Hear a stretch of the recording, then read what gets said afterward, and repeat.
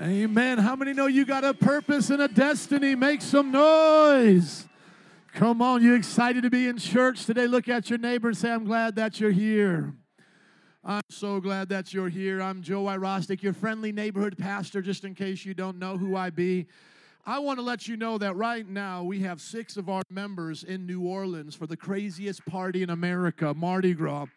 I went to Bible college in New Orleans, and then the Bible college moved to California and brought extension sites across America through the internet.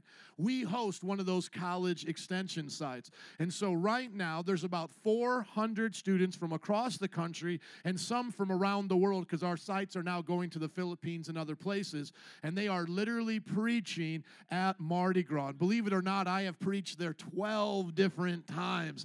So I've bought the shirt, been there, done that, and it is a wild, wild place. And I'll tell you what, we need to keep them in our prayers, because Mardi Gras stands for Fat Tuesday. That's what it means in French.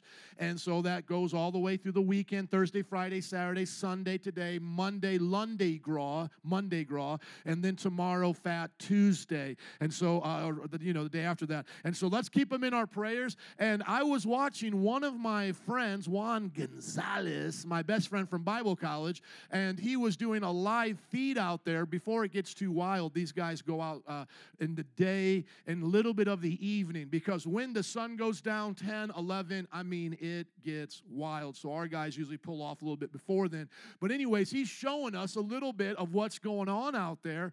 And I want you to watch this for a little bit. I don't want to say too much here, but watch when Joe B., one of our guys, gets on the video here. This guy is red hot preaching. This is one of our own. So let's watch them in Mardi Gras right here. Go ahead.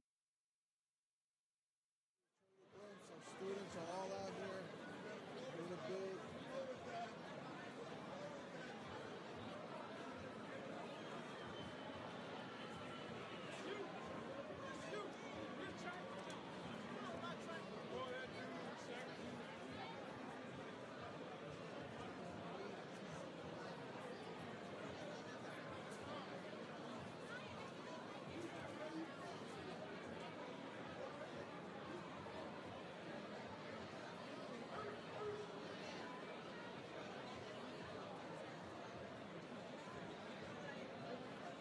We're here live right now, and our students are in the thick of it. We're excited, man. We got over 300 students, 400 students plus, and we're excited. Just tell you what's going on, man. This thing is popping big. Check this out.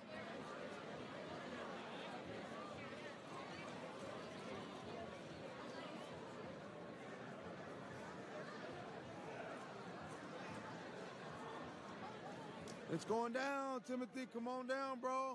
You're part of what God's doing. Let's do this, bro. I'm going to show you a couple of engagements from our students. Watch this. Watch how these guys are engaging. Watch this. We don't rape. At least we don't kill. They were saying that. He didn't call the sinner, right? Who was doing all these things, the child of the devil. He called them lost sheep that need a shepherd, right? And you know what? That kind of message, they repented and they stopped sinning. The prostitute stopped sinning. The drunkard stopped sinning. All those people stopped sinning. The religious person, what they do? They kept saying, at least we're not as bad as them. So, if you're going to live that self-righteous life, Jesus, you know what he's going to call you? A slave to the devil. And you know what that means? A slave has a master, right? And it's not like Jesus is going to be like, hey, listen, I hate you specifically, and I'm going to send you to hell. No, he's going to send you. That's how you guys are doing it, man. These guys are fired up. Watch this. Here's another team. Watch.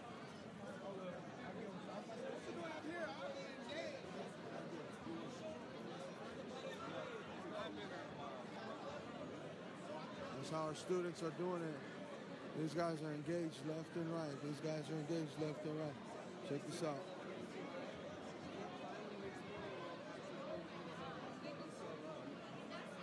Amen. Let's give it up for our teams in Mardi Gras. But how many of y'all notice just a slight difference when they put it on our guy? Amen? How many know he was getting it on? I mean, I'm not saying like that other people ain't preaching either, because, you don't know what part of the conversation they're in. But it's just almost like the camera's going around and people are like, the other team's like, hey, how are you doing? My name's Bob. What's your name? Oh, you like this? And then like it goes around to our guy. Let me tell you about sin. Let me tell you about the devil. Let me tell you where you'll go. You'll be a slave. Oh my gosh, it's just like radical. I love it. Because that's the gospel. The gospel, you have to tell people that stuff. Amen. We're not mad at people. We're not mad. We don't want people to go to hell like my wife, hell yes. We don't want hell, no. But if it helps you to understand that there's a penalty, there's a justice, there's a judgment, amen, we will talk about those things. But let us just pray right now. Father, we lift up the teams that are there. There's probably about 3,000 Christians, if not more, altogether in New Orleans preaching from all different churches, Father, all around the country. We pray you bless them right now as they're celebrating the Lord's Day together in the various churches that they're meeting in before they go back out. Let today be a day of rest, refresh their soul and their spirits, oh God.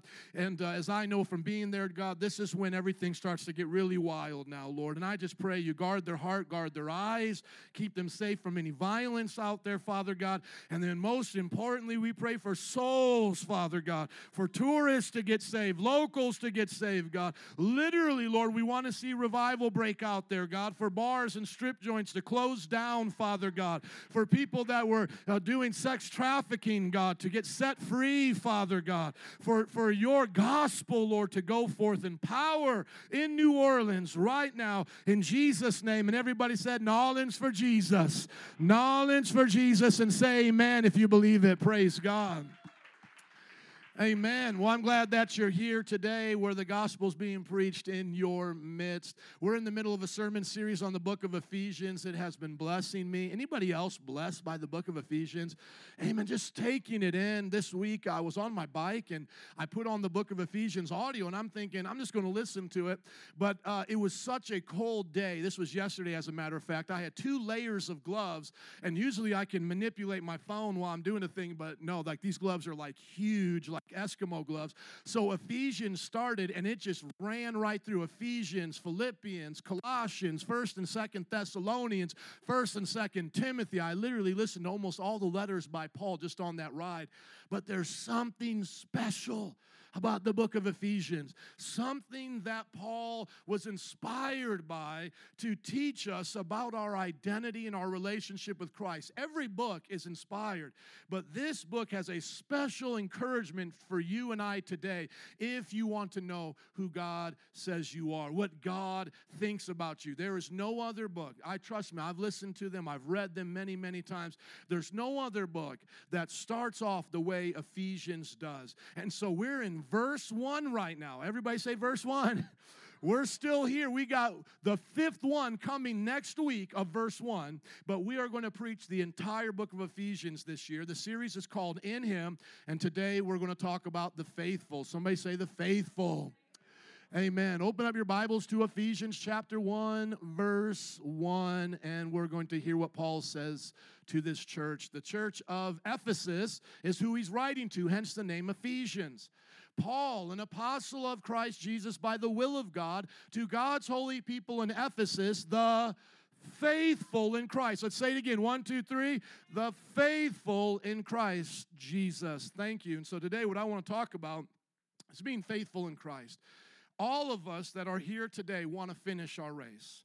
You do not want to hear on Judgment Day from the Lord, depart from me, for I never knew you. Right? Nobody wants to hear that. Now, most of us, we're here today because we already have a measure of faith. Now, the Bible talks about there being a certain kind of person that has no faith. And you've met them. They're sassy. They're a little ornery. You may have a coworker like that, a family member. And Jesus still loves them and has a plan for their life. God is not handpicking who gets to come into heaven and who doesn't. On Judgment Day, C.S. Lewis said it like this: those that come into heaven and are rewarded with eternal life, Jesus will say to them, I am bringing you in. Well done, my good and faithful servant, because you said to me, not my will be done, Jesus, but your will. So we don't get into heaven by our works and doing a bunch of religious things. We get into heaven when we submit our will to Jesus. That's what salvation is a submitting of our will to Jesus. Think of Adam and Eve in the Garden of Eden, starting off the treason, the rebellion against God, humanity born in that same state. Jesus comes to die on the cross as a man so man's sins can be forgiven, and now all of us can freely make that choice to continue in Adam and Eve's rebellion with the traitor Satan, or to side ourselves with Jesus Christ, the God-man. How many of you are on Jesus' side? Amen. We're on Jesus' side. So you decide whose side you're on. So C.S. Lewis said it like this: on Judgment Day, God is going to say, well done, good and faithful servant, enter into my rest and receive your reward. To those who said to him, not my will be done, Jesus, but your will be done. Then C.S. Lewis said to those that he's going to say, depart from me, for I never knew you. You are a worker of iniquity. You were someone that was doing wicked. And C.S. Lewis said, it's like he's going to say to them, you said to me, not my will be done, but your will be done. So that person who stares at God on Judgment Day will go to hell because they said, God, I don't want your will to be done. I want mine to be done. I want to be in charge. I'm the boss. This is my life. I make the choices. Does everybody see the difference there? What we would say is the dichotomy, the cutting of two options there. You can't have both. It's one or the other. The one who surrenders their life to Jesus, that's what it means to confess Jesus as Lord, as Romans talks about, is the one who is saved, born again. The one who stands in their own self-righteousness, the one who stands in a different religion, the one who stands and denies their sin, those remain under the wrath of God. Now, when Paul is writing this letter, he is writing to people who are faithful in Christ Jesus. He's saying, you are this now. Right now, you are faithful. How many of you would say, I'm faithful? Come on, how many of you are the faithful in Christ Jesus right now? That because of what Jesus did, you committed your life to him. He didn't force you. He didn't make you. You were deciding in your own heart who you would serve, as my wife was preaching before, and you knew you were done serving the devil, yourself, the flesh, the pattern of this world, and you said, I'm following Jesus. How many of y'all did that? And the moment you did, you felt something change on the inside of you, right? You had a confirmation, a witness, a marking of the Holy Spirit. You knew that you knew on the inside of you, in the knower, what our Pentecostal preachers used to tell us, in the knower, do you know that you know? You know, that you're saved and sanctified. You know, you knew it because there was a witness of the Holy Spirit. And so this is something in the introduction we may just quickly read through and just go, okay, he's writing to these people and he's saying they're faithful. Let's just get on with the letter here. But we're not putting ourselves in their shoes. Who were these people of Ephesus? What price did they have to pay to become a Christian? Was it easy for them? Was everybody applauding when they got baptized and decided to follow Jesus? Or were they in a community that actually hated Jesus? Were they in a place that the moment they decided to serve Jesus, they became an outsider? They became persecuted. And as you'll see, and when we look at their story, that's where they came from. So if you're sitting here today going, I'm faithful in Jesus, I want to finish the race, of course, by his grace and strength, but you may be facing troubles and trials today, you can be encouraged by their testimonies. Paul was their pastor, and Paul was there when they got saved. And let's go now into the book of Acts to see the story of their salvation, and then we'll learn all these wonderful things about faith. Let's go to Acts chapter 19, verse 1. Acts is the historical account of the life of the apostles. That's literally what the word Acts means. Acts of the apostles.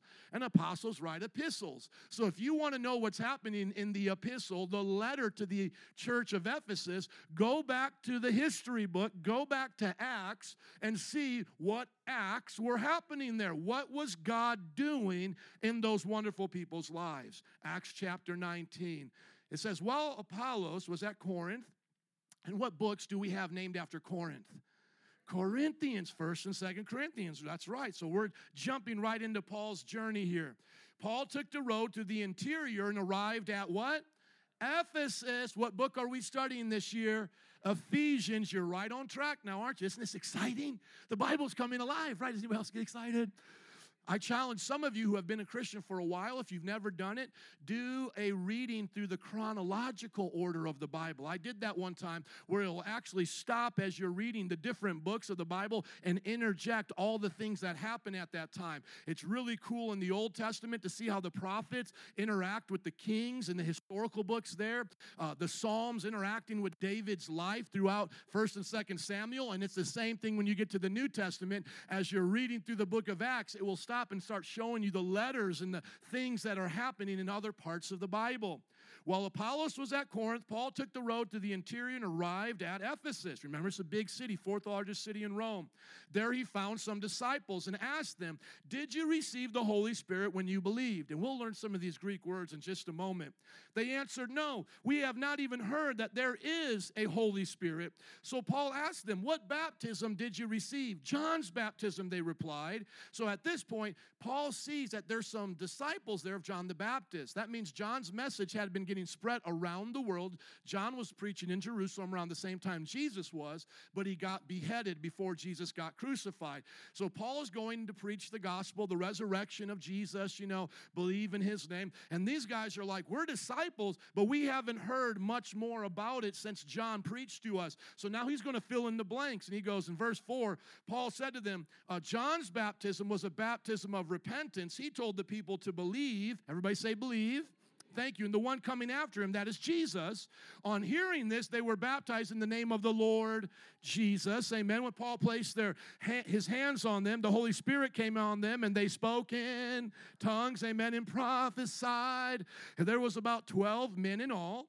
Now, that's the beginning of Paul's journey. So Paul's coming into this city. He meets these disciples of John, and he keeps on going. Now he's going to go to a Jewish synagogue, and he starts boldly speaking there for 3 months, aggressively arguing persuasively about the kingdom of God. How many think Paul was a good preacher? Amen. But he didn't rely upon his own talent. He relied upon the Holy Spirit, and he was persistent in his preaching. As the pastors would teach us in Bible college, preach, pray, and plug away. Amen. But some of them became obstinate. These Jewish people that he went to preach to in the synagogue, they got angry. They said, "We don't want to believe in Jesus. We prefer our traditions over Jesus. We want to keep doing what Moses did." And they refused to believe and publicly maligned the way. And that's what they called Christians. Everybody say the way. Thank you. They publicly started putting it down, going into the town square saying, "Hey, stay away from Paul. Paul's crazy. Don't listen to him. Don't be a Christian. Don't follow this Jesus guy. They think he raised from the dead, walked on water, is going to come back and judge the world, died on the cross for our sins." They called it foolishness.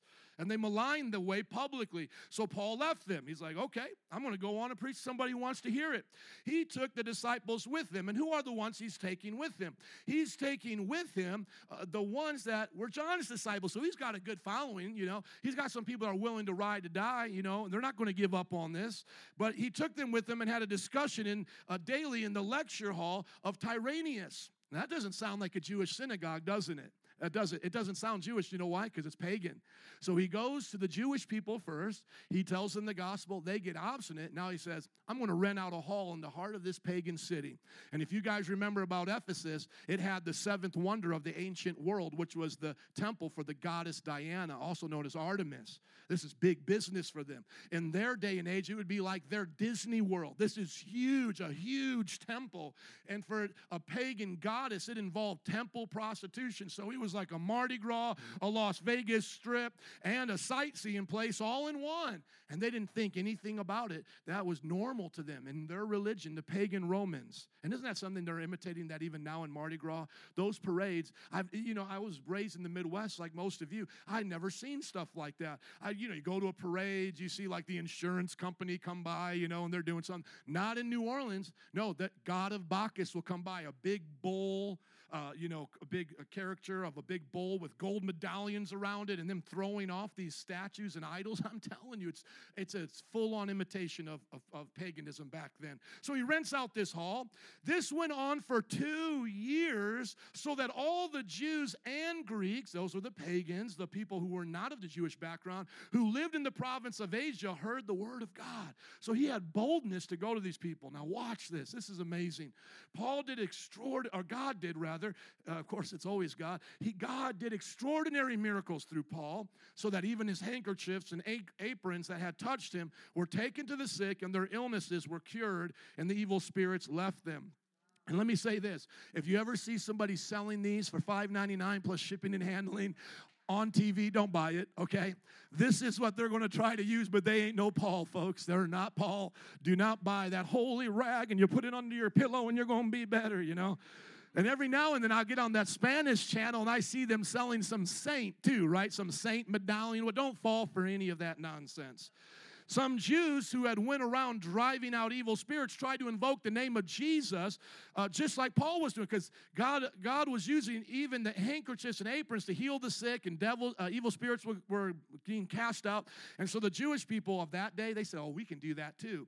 So they tried to go and get a demon-possessed man, and they said, I command you to come out in the name of Jesus, who Paul preaches.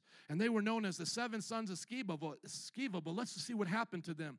On one day, the evil spirit answered them, Jesus I know, Paul I know about, but who are you? Then the man who had the evil spirit jumped on them and overpowered them and gave them a butt whooping right here, gave them such a beating that they ran out the house naked and bleeding.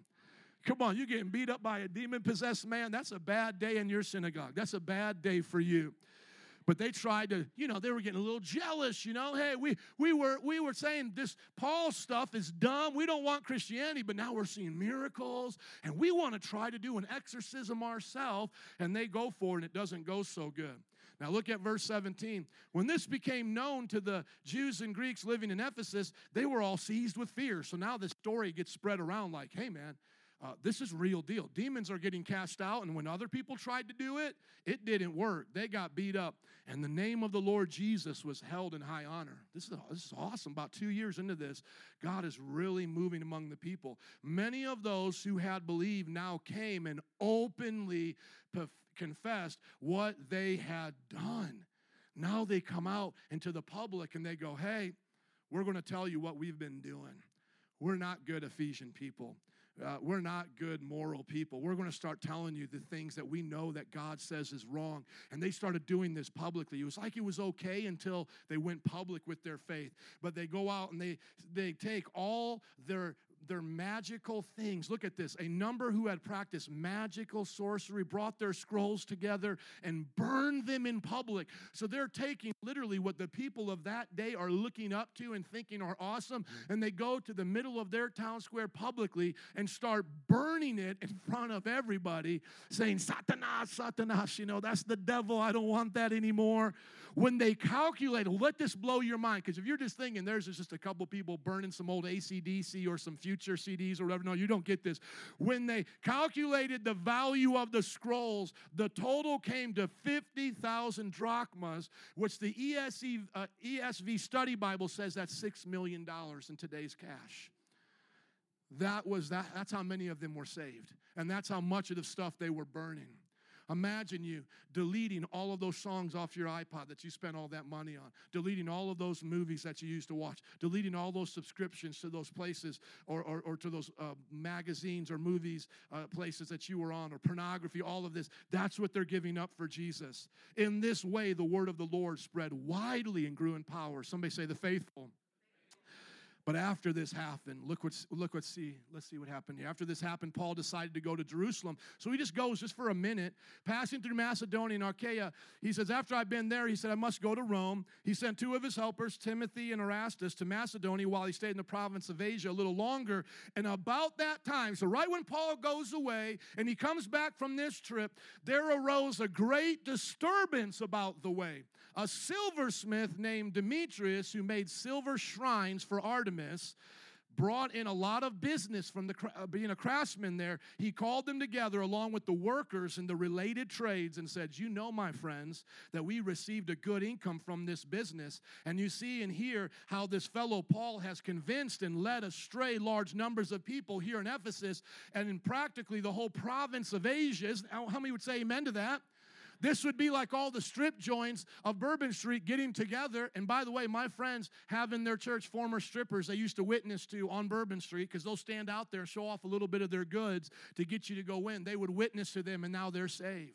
God can save anyone. Amen. And so these guys are upset. These bar owners, of that day, these pagan guys who are making these statues, they're upset. And they said, this is a danger, not only that our trade will lose its good name, but also the temple of the great goddess Artemis will be discredited. And the goddess herself, who is worshipped throughout the province of Asia and the world, will be robbed of her divine majesty. See, my question to you is, will you be faithful even when it costs you something?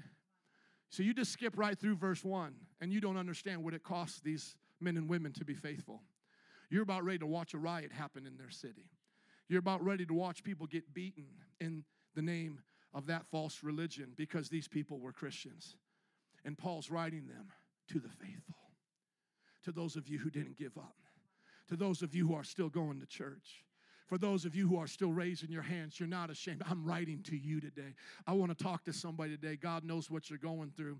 God knows that He's given you the strength to get through it. He's just asking you to trust Him. Be faithful. When they heard this, they were furious and began shouting, great is Artemis of the Ephesians. Soon the whole city was in an uproar, hundreds of thousands possibly.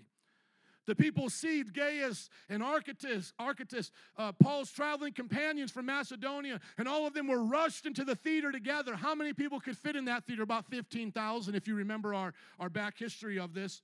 Paul wanted to appear before the crowd, but the other disciples would not let him. Even some of the officials of the province, friends of Paul, sent him a message begging him, don't go into the theater, man. Don't go there. It would be literally like a city of Chicago size, 100,000 rioting downtown, and them grabbing Juan and them grabbing Marcel and dragging them into the United Center saying, what do we do with these Christians? They said, Paul, and they'd be like, let me in there. And everybody's like, don't go in there. It's not going to help. It's not going to help. That's what's going on. The assembly was in confusion. Some were shouting one thing, some another. Most of the people did not even know why they were there. How many know that's part of the problem? How many know people still to this day don't even know why they're there? Protesting against everything and anything. It's like, what are we even protesting against this time? Most of the people didn't even know why they were there. That's the truth of humanity. The Jews in the crowd pushed Alexander to the front. They shouted instructions to him. He motioned for silence in order to make a defense before the people. But when they realized he was a Jew, they all shouted in unison for about 2 hours. Great is Artemis of the Ephesians.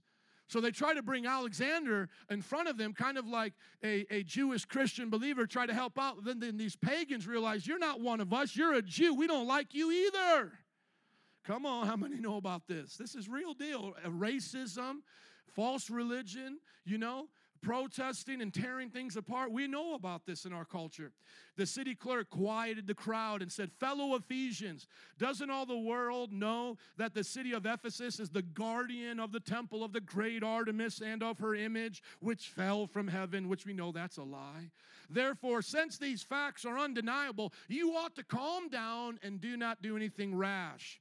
You have brought these men here, though they have neither robbed temples nor blasphemed our goddess. If then Demetrius and his fellow craftsmen have a grievance against anybody, the courts are open and there are proconsuls. So it's like, hey, take them to court if they've done you wrong. Otherwise, let them be. They can press charges. If there's anything further you want to bring up, it must be settled in a legal assembly. Now watch this. You'd think like, okay, maybe that's just going to be it. But it says, as it is, we are in danger of being charged with rioting because of what happened today. In that case, we would not be able to account for this commotion since there's no reason for it. After he had said this, he dismissed the assembly. So it sounds like that was the end of their troubles, but that was really just the beginning of their troubles, because from that day forward, they began to hunt them down and persecute. And what he was saying is, don't cause trouble for the government to get upset with us. But when the uproar had ended, Paul sent for the disciples, and after encouraging them, he said goodbye and set out for Macedonia. Now, that doesn't mean Paul was running away. It just means he had to travel. But as we read further about these people of the Ephesians church, they began to suffer more and more and more. As a matter of fact, Timothy, we talk about 1st and 2nd Timothy, he became a pastor of the church of Ephesus. He was actually preaching at a pagan parade as an older man, and they beat him, drug him through the streets, and publicly killed him for all the pagan world to see. Christianity suffered under these people for 300 years all over the Roman Empire. So this was not the beginning, not the end, this was the beginning of pagan persecution. Now think about this. When Paul is writing his letter to them, what does he say? He says, to the faithful in Christ Jesus. How many of you want to be faithful to the end? How many of you today have made a decision, I'm going to live for Jesus no matter what happens? No matter if they drag me in front of the United Center, no matter if my mother and father get stoned in front of me, no matter what job they take away from me, I'm going to live for Jesus. How many want to do that? That's what it takes in some places to live for Jesus.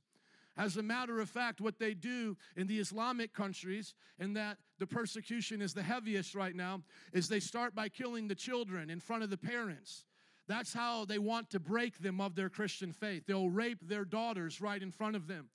Some of the people that I know that have served in our military, I never asked them to tell me their stories, but from time to time, they'll pull me aside and want to share some of the things that they've had to deal with, some of the things that they've had to watch as they get prepared. My nephew was a Marine, and he lost his life in Afghanistan, and he called up my mother, which was his grandmother, saying the videos that they're sharing me to desensitize me of the enemy just scare me. Pray for me, because they were having to watch the things that these animals do to Christians and to their enemies, those that they fight. And so it was no different in that pagan world. They would kill the children first and let the parents watch their children be violated. Then they would come for the wife. If you read the stories even of modern times, of like those who were caught in communist countries, we have here a brother that's Romanian, and his family testifies to the Romanian persecution that happened when the communists came in charge. And you can read the book Tortured for Christ, and how they took this pastor and they put him into jail, and they didn't want to kill him necessarily. They wanted to turn him towards communism, so they started brainwashing him and trying to mentally torture to break him. And what they would put into his jail cell would be loud speakers that would tell him, your family has forsaken you and joined communism. Your church is now a place for communism recruitment. You are the only one holding on to the myths of Christianity. Your God is dead. If your God was alive, he would help you. And they would play this mind control music, these sounds to him over and over and over again. Even at different times, they would bring in the different pastors that he knew that had turned communist, and they would bring him in, to bring that pastor in to tell him, look at what my life is like now. I've joined the Communist Party. I'm able to be back home with my family. They would have a meal set before him and say, all you have to, they starved him for weeks, and they would say, all you have to do is just join the Communist Party, and you can eat with me. We'll have your family waiting for you, and all of those things. And it was a lie, of course. His family had not changed their mind for Jesus. They were still serving God. But he said in those dark prison cells, he was in Siberia, and one time he said in those dark prison cells, he couldn't see the sun anymore. He was malnourished. He was losing his mind. He couldn't remember scriptures anymore. He couldn't remember the stories he used to tell. All he could sing to himself was just a song that he had made up, that the flames of Jesus' love have set my heart on fire. That's all he could say to himself as he paced around, because they would throw cold water on him and not let him rest during the day and make him stand during the day, and they would throw cold water. You see, I could keep you here all day with the stories of the persecuted church. I could tell you the stories of 2 Iranian girls who were captured in Iran, not because they wanted to make YouTube videos about makeup or because they wanted to go to a Lil Wayne concert, but because they had got saved as teenagers and they wanted to help their country come to know Jesus. And so they started distributing Bibles to the workers of the little markets of the place they lived in, Tehran. And as they were doing it, the police heard about them and started to think that there must be hundreds of Christians infiltrating these people with this information, because these 2 young girls were distributing thousands of Bibles. By the time they found out it was 2 girls, they raided their apartment. They brought them into jail and tortured them. They thought they were going to die, but God miraculously spared their lives. See, it doesn't matter who you are. God will make you brave unto death. God is with you. Don't be scared when he's around you. Amen? Let's look at some of these things that make the word faithful stand out in the Bible. When we look at the Greek word faith, it's pistis, which means faithful, assurance, trust. That root word is used in other places, such as the word faithful, obviously, and it's also the root word of the word believe, pistio. Pistio and pistos are the root word of the faith, pistis. And here's Paul's usage of it. Paul uses it 12 times in the positive in Ephesians and 230 times in his 13 epistles. And faith alone, just that word, is the most used 142 times. You think faith was important for Paul to explain it to us? Why do you think it was so important for Paul to mention faith to us 230 times? Because it's not about your works. Good works follow the faith that you put in Jesus. Before you will ever do something good, you must put your faith in the good one, Jesus Christ. Before you can ever be changed, you will never change yourself. You must put your faith in the one that came to change you. You're not saved by works. That is the important passage of Paul in Ephesians. We are saved by faith by grace through faith. Amen. Here are the times that he says it just in the book of Ephesians. And let's see if we can get a lesson here about faith just simply by reading the times that he uses these words. We've already read the first one, the faithful in Christ Jesus in verse 1. Here in verse 13, in him you also, when you heard the word of truth, the gospel of your salvation, and what? And believed in him, were what? Sealed with the promised Holy Spirit. When were you sealed with the promised Holy Spirit? When you believed. How many believe today? Come on, verse 15, for this reason, ever since I heard about your faith in the Lord Jesus and your love for all God's people, he says, I haven't stopped praying for you.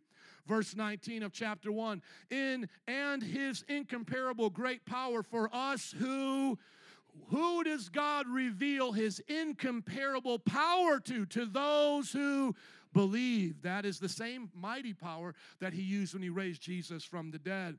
Here is that famous passage that I was just reading, quoting from before. For it is by grace. Let's say it on the count of 3. 1, 2, 3. For it is by grace you have been saved through faith. And this is not from yourselves. It is the gift of God. Now, some people right here like to say that faith is a gift in the same way that salvation is a gift.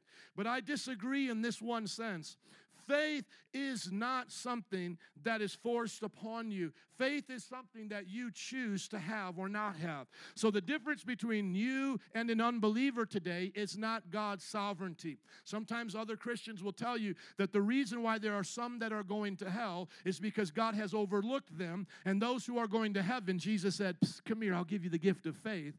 And so they think that that kind of predestination is how it works, as God is picking and choosing who goes in and who goes to heaven, who goes to hell. That's not what the Bible teaches. The Bible is very clear that faith comes from the volition of the person to trust in Jesus. And if it is to be considered a gift, at the very least, it is a gift that can be resisted. It is not an irresistible grace. God doesn't put a hook in your mouth and draw you in, and you can't resist.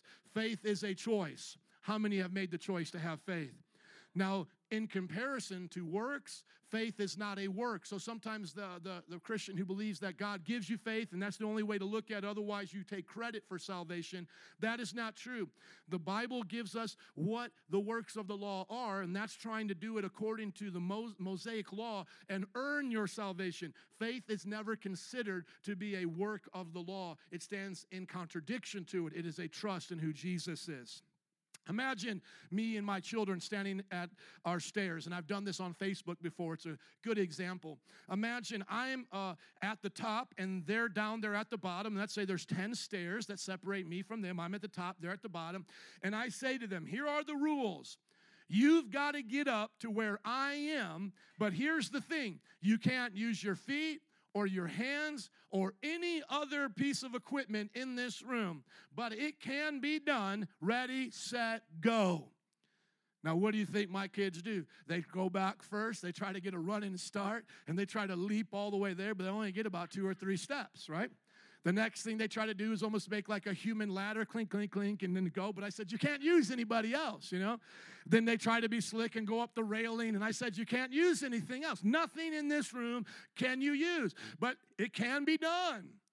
And then you sit there for a long time, and this live Facebook video literally was like a half hour. I didn't know how long it would take them to get it because I had learned it from another pastor. But eventually, the older one got it. She goes, "Can I ask you to pick me up and carry me?" And I said, "Yes, you can. I'll come down and get you." See, that's salvation. You can't do anything to get up to God. There is no good work that can get you there. Imagine those steps being an endless amount of steps to heaven. It is impossible for you to go from here to heaven. There has never been a person that's able to do that, to earn their salvation.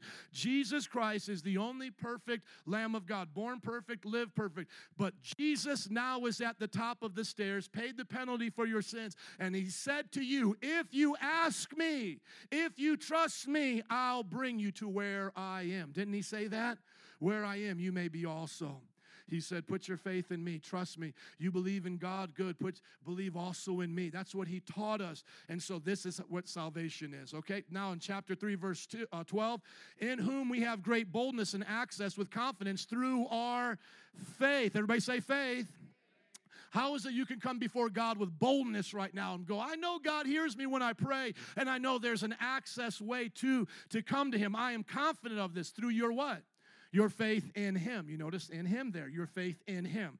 Faith doesn't deserve to be heard, but when you put your faith in him, the Father always hears what Jesus says. So you pray to Jesus, the Father hears what Jesus says. Are you listening?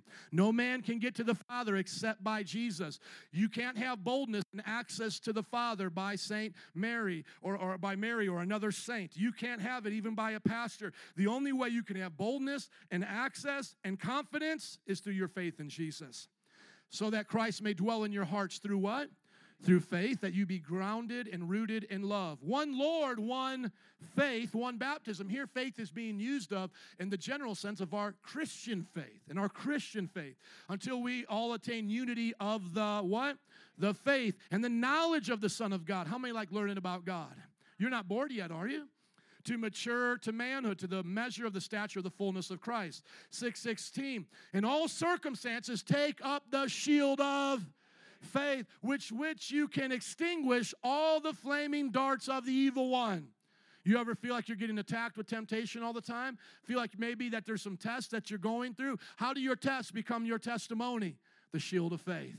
And then you pull out the sword of the Spirit, and you knock out that devil. That's what the Bible says. Your faith in God will block the fiery darts of the enemy.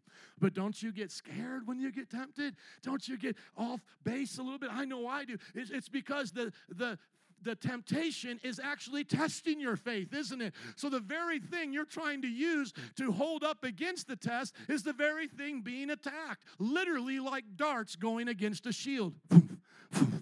And you're sitting here going, I don't know how much I can take. But this is what God says. God says that his word will never fail. He said he will never leave you nor forsake you. And so when you trust him, despite what you see, despite what you feel, the shield of faith will protect you and extinguish how many of the flaming darts of the evil one? All. A-L-L, all. What does that mean in the Greek? All. Come on, look at your neighbor and say, I just learned some Greek. I guarantee you that's what it means in the Greek. So that you may also know how I am, what I am doing. Now watch this right here. The only name mentioned other than Paul in the whole book of Ephesians is this great brother here. That you'll know how I'm doing. Tychicus, the beloved brother and what? Faithful minister in the Lord will tell you everything. How many of you want to go to a church with faithful ministers? Pray for me to keep the faith unto the end. Amen? I pray for you that you will keep the faith unto the end. May it be said about us, we were faithful ministers. And then look here at the second to the last verse of the book of Ephesians 6:23.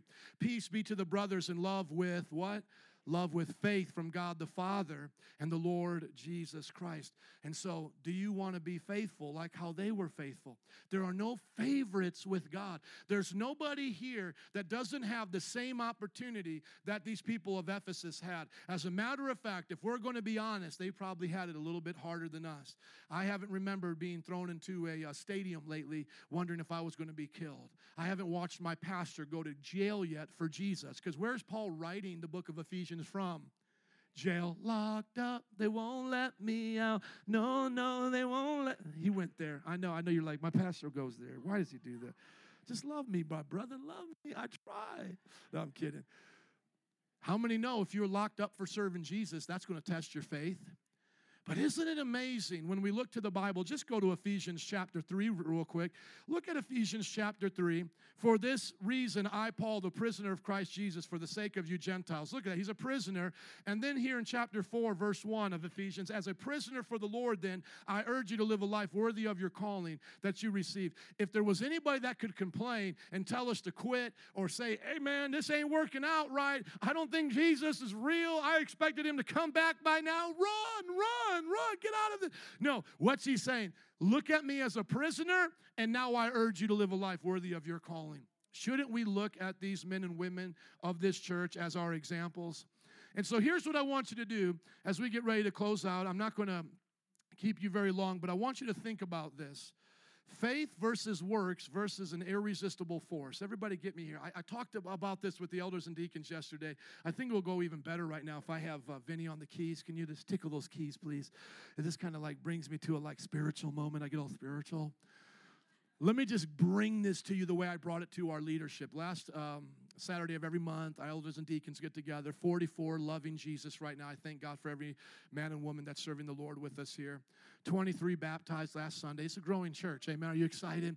2 services. God is doing it. The Wednesday Kings kids had 73. It was amazing.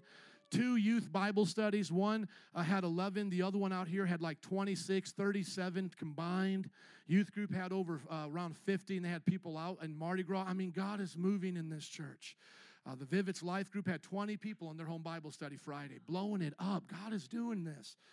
But I want y'all to get this, because we'll fall into one of these 3 categories when we think about serving God, and only one of them is right, and that's faith. Okay, so let me just build this up real quick. Some of you will think faith is a work, and you'll miss the beauty of resting in God, trusting Him for what He can only do. You will keep trying to run up those stairs, and you'll never make it. And you'll wonder why others are so much more blessed in the sense of like not stressed out. And you're thinking it's because they're doing more, but the truth is they're just being more. They're just being faithful to the call. They're not doing things to make themselves faithful. It's out of being faithful that they do faithful things. See, when I am in love, when I be in love with my wife, I do things out of love for my wife. Do you get the difference? I don't start doing things to try to love her more. If I'm not loving her more, yeah, there's some actions that I may need to take, but the real issue is a heart issue. Why have I changed here? God changed my heart. And there's an old song that used to go like that. Change my heart, oh God, make it ever true. You don't have to follow me, but I'm trying. Change my heart, oh God, may I be like you. You are the potter, and I am the clay. Mold me and make me. This is what I pray. Change my heart, oh God. See, that's where it starts. Starts here. Being in love with Jesus results in doing things for Jesus. I've been to 12 Mardi Gras not to earn my way into salvation, but because I am saved and I'm so appreciative of it, I want to tell the world. I want the whole world to know.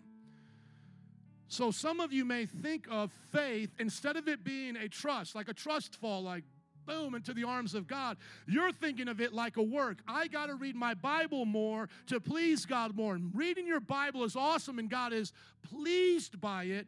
But if you don't have faith, the kind of faith that trusts Him, it doesn't matter how much you read your Bible, you're in a gerbil wheel going around and around and around, and no transformation is happening because it's dead works religion. And the letter kills, the Bible says. Just the law by itself kills, but the Spirit gives life, okay? Then there's others of you who you may say, well, okay, I don't see it like a work, like something I have to do, but I see it like an irresistible force. Like if God's going to change me, God will change me just all by Himself. Only God can do it. When the good Lord is ready, He'll change me. When God is ready, He'll change me. I know when I'll be ready because God will make me ready. And you're getting this idea that being changed is somehow literally like God showing up at your house, kidnapping you, putting you in that windowless van, dragging you off to church, and then getting you here and zapping you. And you're like, woo, praise the Lord, I want to do this now. So you have to see there is a difference of thought that will follow you as you go through life. Now, let me make it real plain. Let me make it real plain right here. Whenever I tell my testimony to people that are in a works or irresistible mindset, they argue with me instead of saying amen and making it personal. So I was at my bike shop the other day, and the guy's expecting his first kid, and I'm like, dude, that is so awesome. I love babies. We just had our fifth. We keep making them.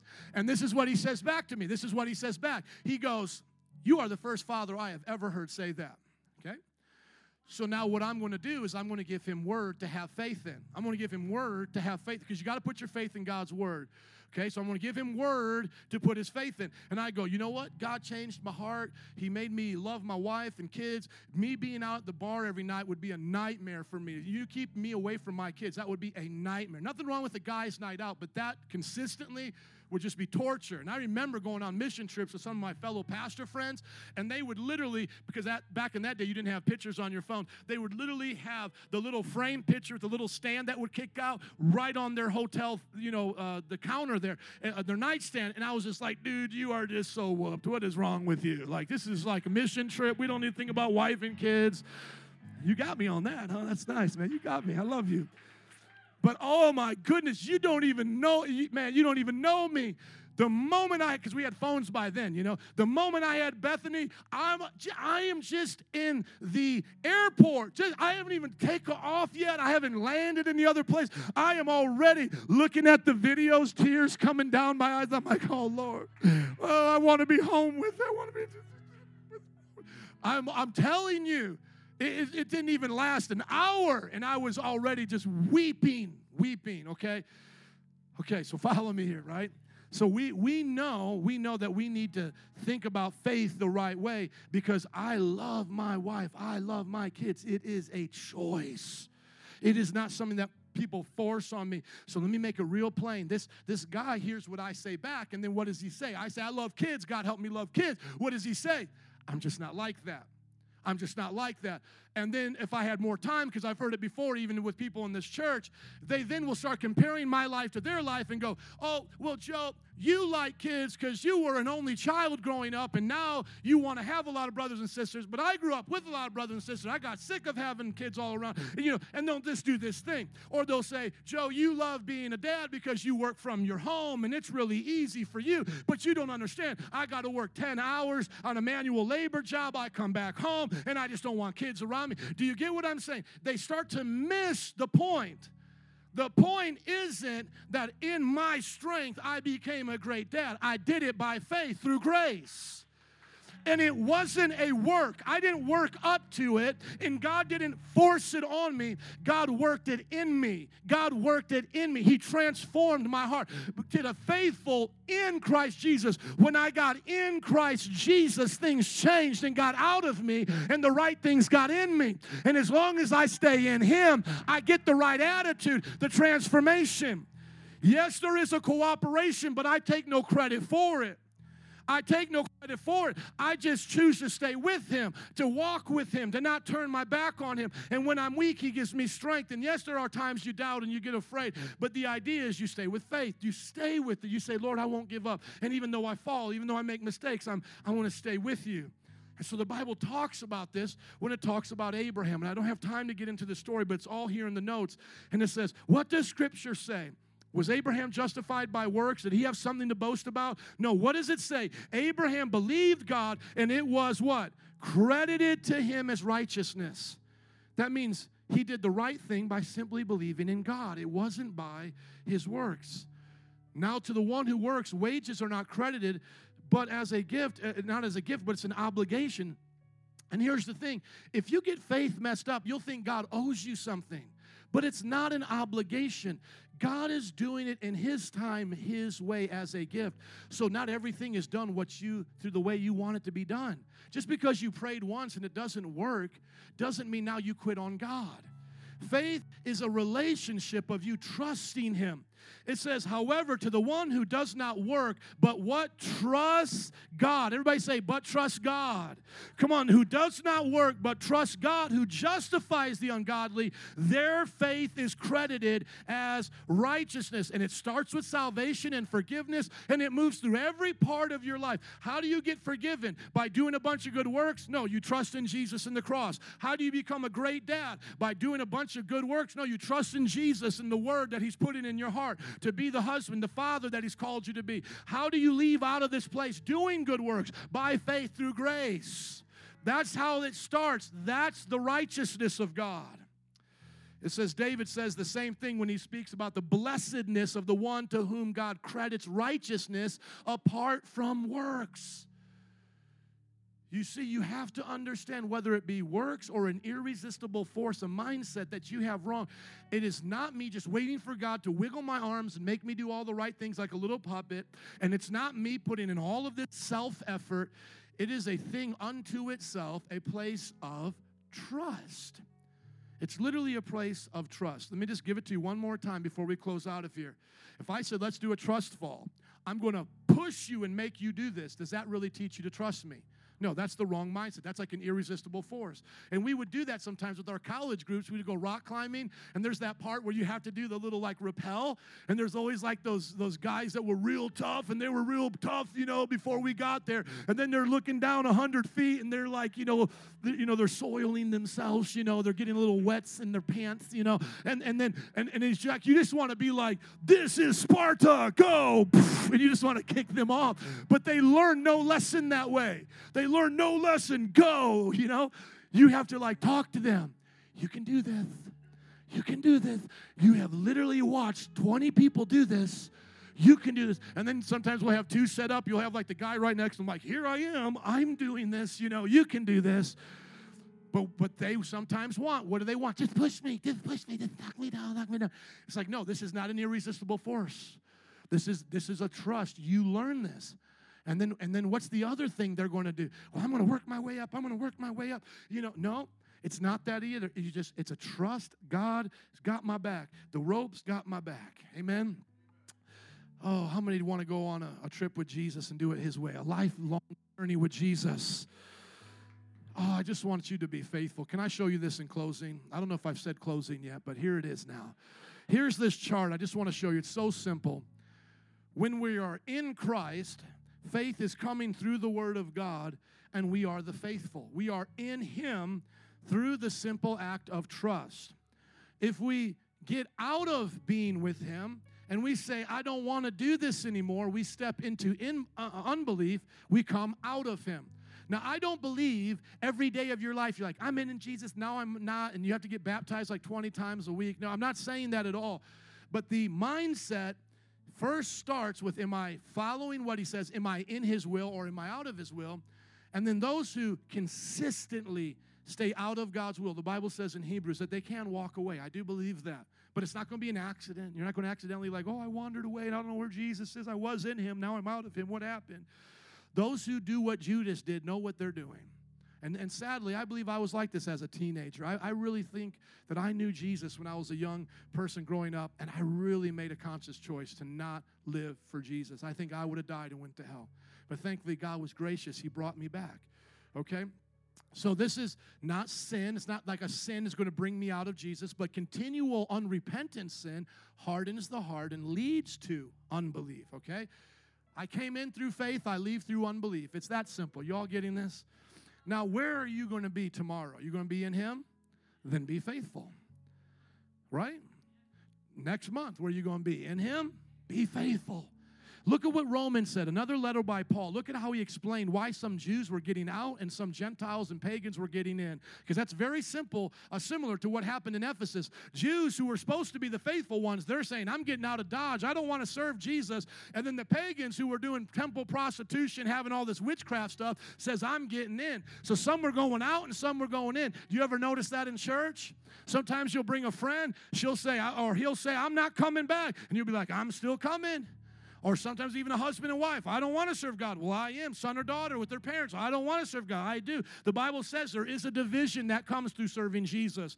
Look at what Paul said in Romans 11:20. Granted, But they were broken off. He's using an illustration here of like a vine or an olive branch here. He says, granted, they were broken off because of what? Because of unbelief. Why were they broken off? Because of unbelief. And you stand by what?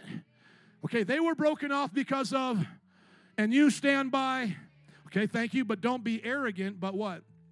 Tremble, for if God did not spare the natural branches, he won't spare you either. Consider, everybody say, I'm going to consider this. Consider, therefore, the kindness and sternness of God. Kindness and what? Sternness. Thank you. Should we only talk about the kindness? Should we only talk about the sternness? Talk about both. Sternness to those who fell, but kindness to you, provided you continue in his kindness. Otherwise, you'll be what? Cut off. And if they don't persist in unbelief, they will be what?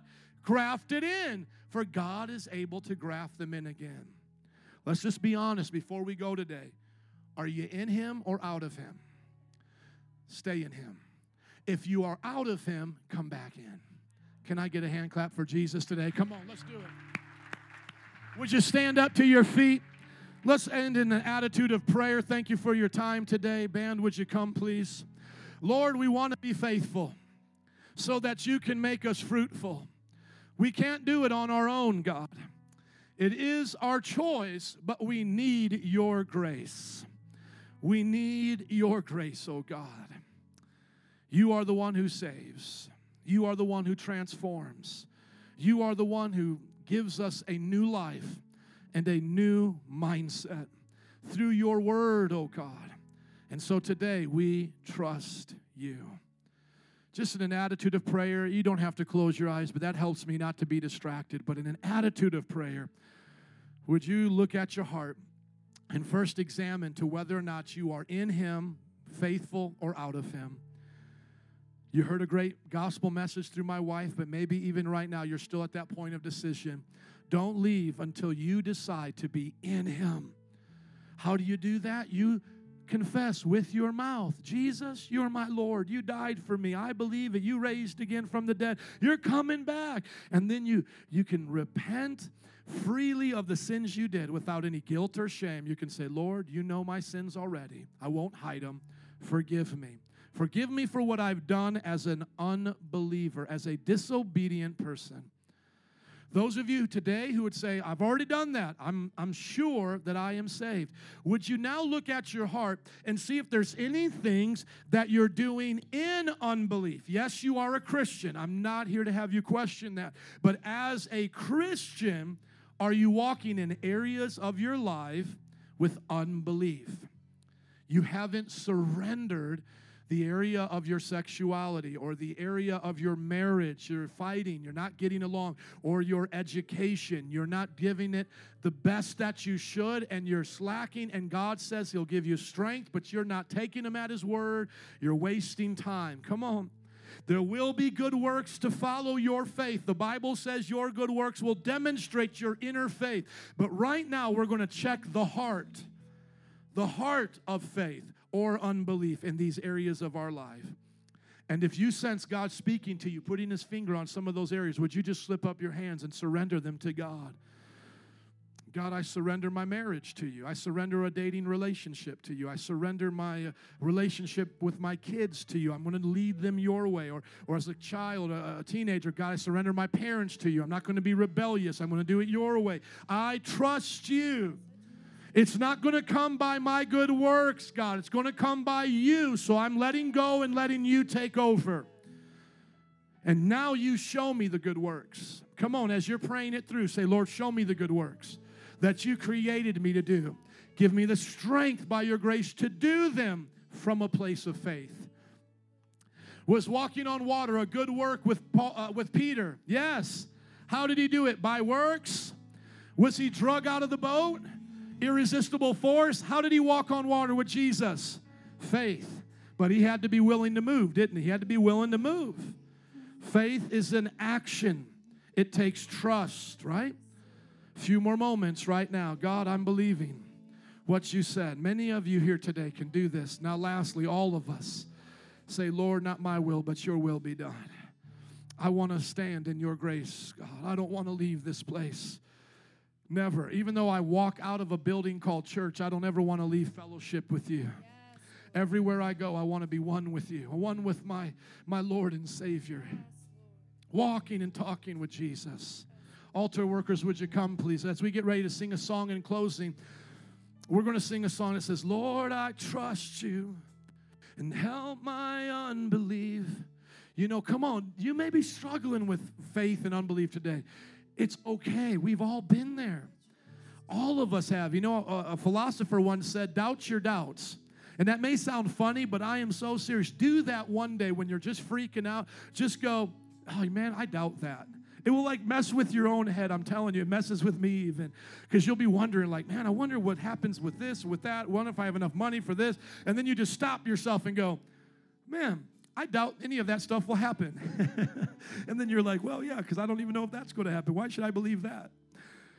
Don't trust your doubts. Doubt your doubts. And then find out what God's word is. But these prayer workers will be here in just a moment to pray with anyone that needs help knowing God's word, or a prayer for those who may be sick today. You heard about disciples speaking in tongues and prophesying spiritual gifts. If you would like to participate in spiritual gifts, they can teach you how to receive those from the Lord, just like those disciples did with Paul. But before we go, let's put up these words, and let's get ready to sing this song. I'll dismiss in just a moment. Let faith arise. In spite of what I see, Lord, I believe. Would you sing it out today? Help my unbelief. Help my unbelief. I choose. You see that? I got to choose to trust you today, God. No matter what I feel, let faith arise. Come on, let's sing that part one more time. There's some power in that verse. Let's sing it again. Let faith. Let faith arise. In spite of what I see, Lord. In spite of what I see, Lord, I believe. Oh, but help my unbelief. But help my unbelief. I choose to trust you. No matter what I feel, let faith arise. Oh, yes, I feel it today. Does anybody feel a sense of encouragement? Let's sing the next part. Come on, let faith arise. Let faith arise. It's okay to feel good in church. We don't go on feelings, but it's okay. Let God bless you today. Oh, He's alive, my friends. And He already knows my every need. Surely I believe it. He will come. And surely He will come and rescue me. God of miracles. We sing, God of miracles, come. We need your supernatural love to break through. Nothing's impossible. You're the God, God of miracles. You're the God of miracles. God of miracles. We sing, God of miracles, come. We need your supernatural love to break through.